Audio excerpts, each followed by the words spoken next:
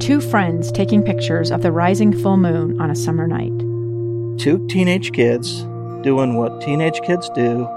When a stranger with a gun and a death wish changed everything. It was violent, it was senseless, and I will never understand it, I will never accept it. I'm Amy Donaldson, and unfortunately, we're all too familiar with stories about how violence shatters lives. But what we rarely see is how they are rebuilt. In a new podcast, The Letter, we relive tragedy, but only so we can hear the rest of the story. The struggle to reclaim lives, the realities of grief, and the possibilities of forgiveness. I believe in miracles. Sometimes I thought, there are no miracles. Yeah, there are, and this is a big one. Follow The Letter at theletterpodcast.com or wherever you get your podcasts. This is Live Mike. Check 1, 2. With Lee Lunsberry. From Utah's Capitol Hill to your schools, taxes, and all the breaking news. Hear it on Live Mike with Lee Lunsberry on KSL News Radio. Welcome to this Monday episode of Live Mike. Great to be back with you. Had a wonderful weekend. I hope the same was true for you. Did a little bit of outdoor recreating, spent some time with the family, even found some time to sit down on the couch, put my feet up, and watch a little bit of television. Not a bad weekend at all. Ate some good food, too. How about you?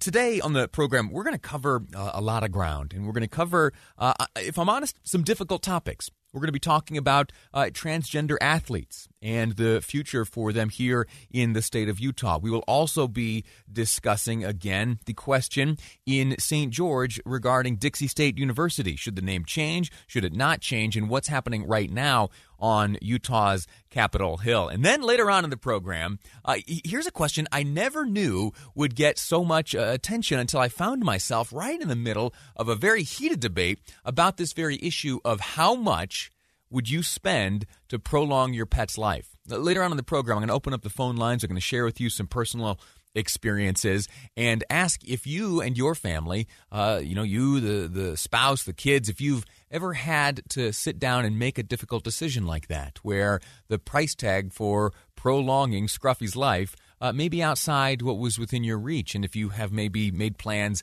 for the future. If, the medical bills from the veterinarian are this much, well, then it might be a conversation about taking the less expensive and more permanent route. Anyway, that's all coming up later on in the program. Right now, though, I want to jump right into this issue. House Bill 302, it is titled Preserving Sports for Female Students. And on the line, I have the sponsor of this legislation, Representative Kira Birkeland, who joins me now. Representative, welcome to the program. How are you? I'm great. Thanks for having me on today.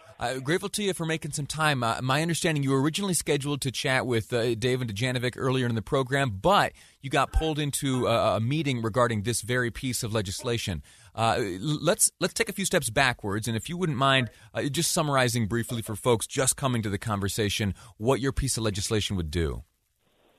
So my bill, House Bill 302, helps to define the role of how we can preserve women's sports. Currently, in our state, it is a possibility that you could have a transgender female athlete step in and compete against the girls, compete against them for scholarships, for titles, for all kinds of opportunities. And also right now, there's nothing that would prohibit them from playing against them in a contact sport, which poses a significant safety risk for some of our athletes. So my bill's goal is to set up safety parameters and fairness parameters so that anyone who steps onto the field and has sacrificed so much to be a high school athlete, they have the best and most even playing field to do so.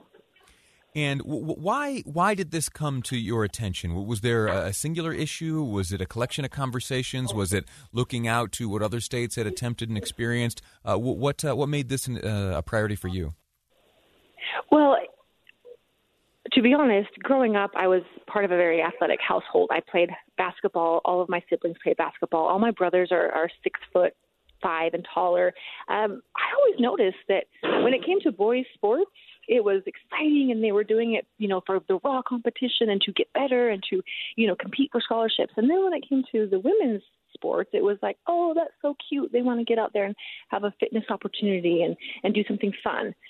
And then once I became a high school basketball official some years ago, I realized that not a lot has changed with that. We still view women's sports very different. Now, that's a cultural problem, and this bill doesn't address that. However, what we can address is the fairness issue for women's sports. As a high school basketball coach now, I recognize that a lot of times our female athletes, they get hand-me-down equipment. They get put in the less well-equipped facilities to do their practicing. If there's a varsity boys game and a varsity girls game going on at the same time, the varsity boys games get center stage. These types of discrepancies need to be addressed, but ultimately a lot of the female athletes, and when I was talking to them over the summer, just said, you know what, we'll take these, hand-me-down gear. We'll take these bad practice times. We'll take the bus that breaks down more often. We don't care. Just make sure our playing field is fair. And that's really what helped me to decide to go forward with this bill. It is not a transgender bill. It is a women's bill. It is pro-women. And I think the narrative has been a little bit stolen, and that's an unfortunate part of legislation, right? This bill is about making sure that women know that they matter and that we respect them enough to provide a fair and safe playing field for them. To my understanding, and correct me where I'm wrong, the bill thus far has passed the House and still needs to be heard in on the Senate side. But it was, I believe, last Thursday announced by Governor Spencer Cox that in its current form that he'd be unable to support this, unable to sign it. Have you had interactions with Governor Cox, and is this bill moving forward? Yes. I have had some good conversations with him. And part of the process of running legislation, when I first reached out to people about doing this, a lot of people said, no, do nothing. This is not a bill that we want to address right now. Nope. Just don't budge. Don't do anything about it. Well, that wasn't okay with me. I feel like as lawmakers, our responsibility is to get ahead of issues, to make sure we make a clear path for those who want to participate. So I created this bill with the help of some other states who are going to be running similar legislation, and I just put it out there. Now, people are wanting to come to the table and compromise, which is wonderful to me. This bill was never about anything but the kids. So we do have a good compromise that should be released later today that allows for the inclusion that we need, that allows for all people who want to participate to feel welcome to do so, but still protects the fairness for our women athletes. Can you talk to me more about that? What are some of these compromises? What will they look like? Will there be maybe a third category of competitors, or what do you say? No third category. That's not something that we're prepared to do right now. And there's a lot of concern. Again, this is a very sensitive issue. You don't want anybody in this process to feel like they're being seen as less than, right? It's hard to balance the concerns and needs of one group without taking away the civil rights of another group. And in this case, I believe that's the women's groups whose the civil rights are being infringed upon currently. And so the idea that we've come up with is to allow all to try out and be part of a team, perhaps as practice players or actual participators on the team. But if they're to compete as a transgender woman, their scores or their times and their stats, they will not be counted so that they don't compete for scholarships. They can be part of the fun. Currently on our basketball team, that I coach, we have some practice players.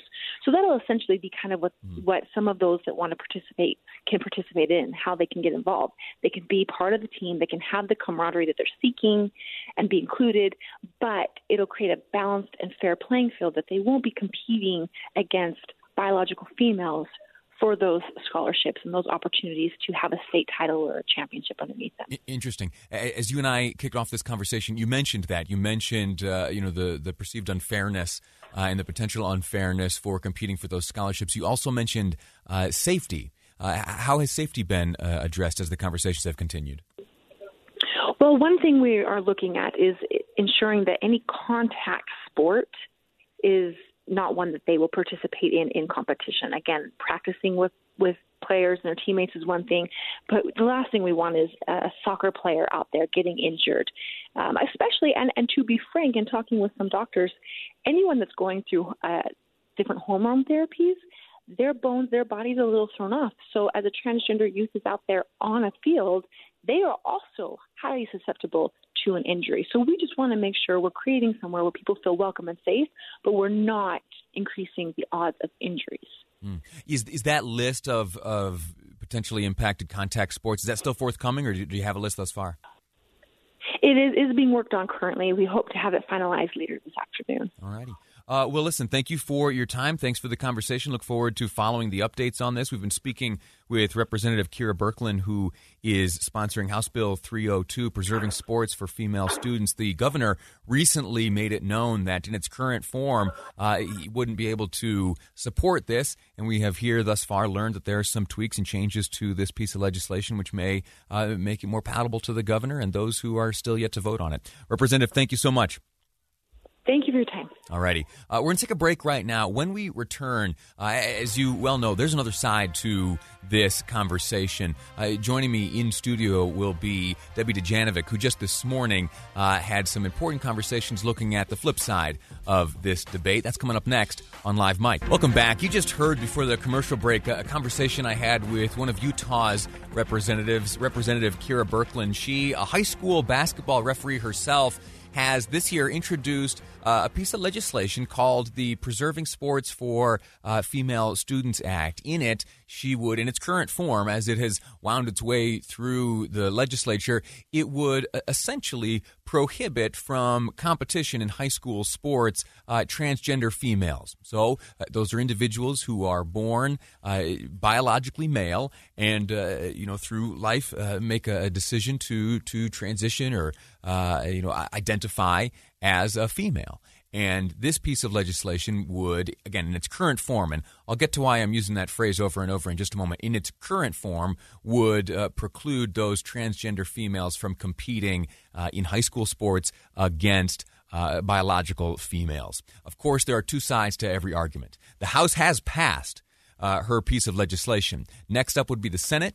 And more importantly, we've heard from Governor Spencer Cox, who just last Thursday said that, again, that phrase, in its current form, this piece of legislation is unacceptable to him and wouldn't be able to sign his name to it.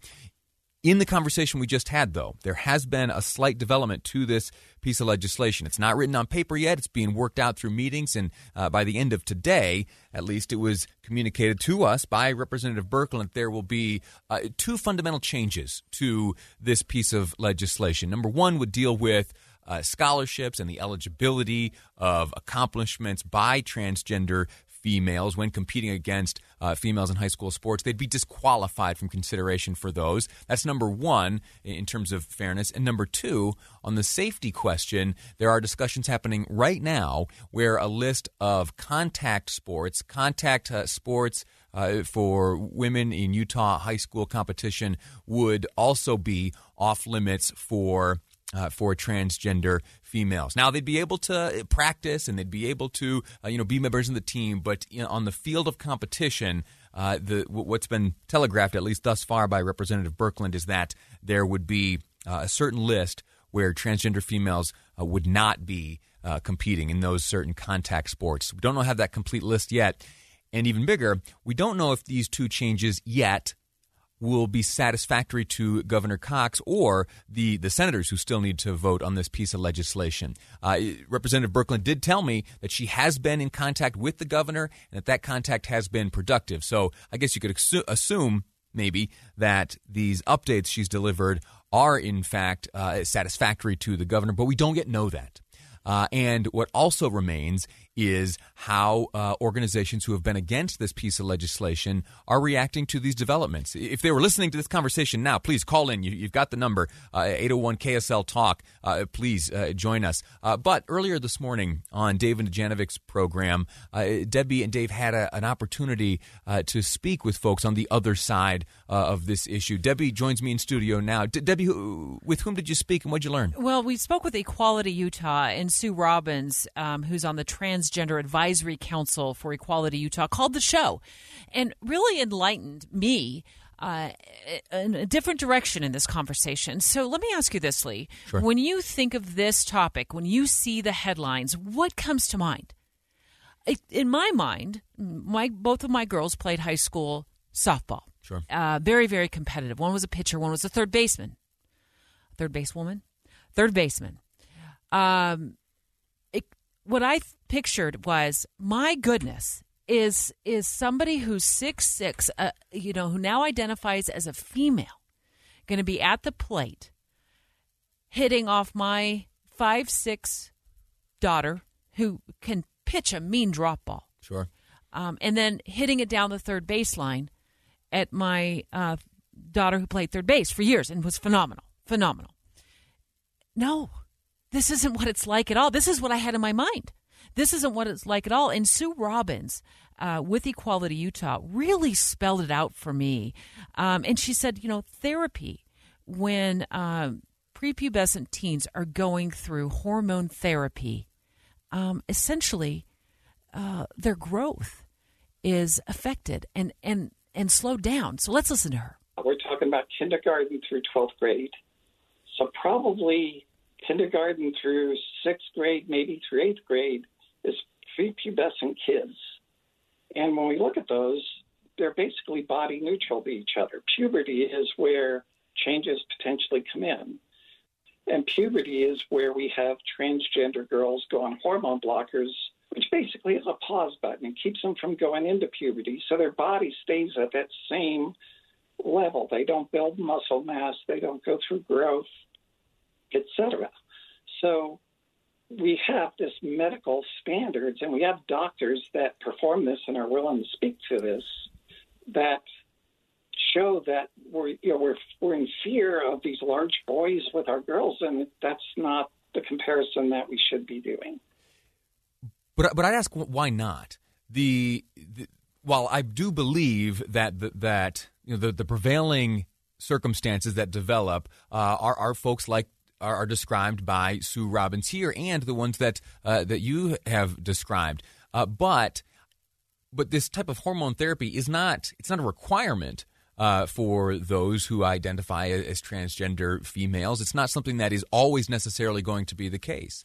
And so while that is, I believe, a fact, and I think that there are certainly anecdotal, maybe not prevailing trends, but while there are anecdotal instances of, very physically imbalanced individuals, meaning that these transgender females that are competing against the biological females may have a dramatic physical advantage, I think that there may be a reason to at least extend this conversation. I want to hear more from doctors and the experts. And I asked Sue Robbins of Equality Utah, would they want to push the pause button on this? And then in the interim, let lawmakers get together with the experts and the public and work through it. Let's hear what she said.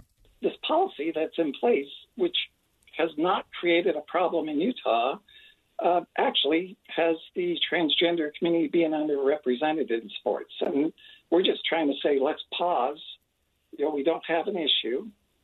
The reason why this is being pushed forward is to be there in case there's going to be an issue.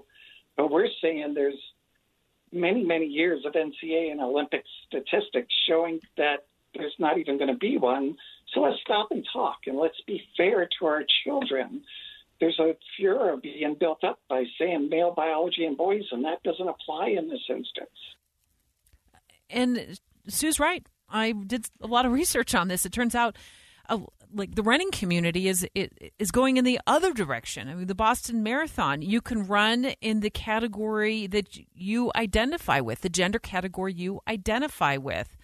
And the Olympic trials, there's going to be the first transgender female in a marathon in the Olympic trials coming up. So there are some rules in place, and we don't have time to go into all the rules in terms of the hormone levels and that. But we're moving in the other direction in some sports. I'll be curious to see if Representative Birkeland is going to be able to get this through the Senate, given the fact that it's just a few days left here in the session. Why not push the pause button? Yeah. Let's take a time out. Let's hear more about this in the interim sessions. We'll see. I mean, the legislative session is 45 days. It's a predictable thing. And this issue has been debated pretty thoroughly across the globe for a number of years. So moving at this pace, I don't necessarily think is entirely inappropriate. What I am incredibly anxious to see is how folks from Equality Utah and other organizations of a like mind will respond to these potential changes to this piece of legislation in terms of fairness and safety. Debbie Dujanovic, thank you so much for the conversation. Look forward to many more. Quick break. When we return, we're heading to St. George and Dixie State University. Should the name stand or change? That's next on Live Mike. I'm Dave Cawley, investigative journalist and host of the podcast Cold.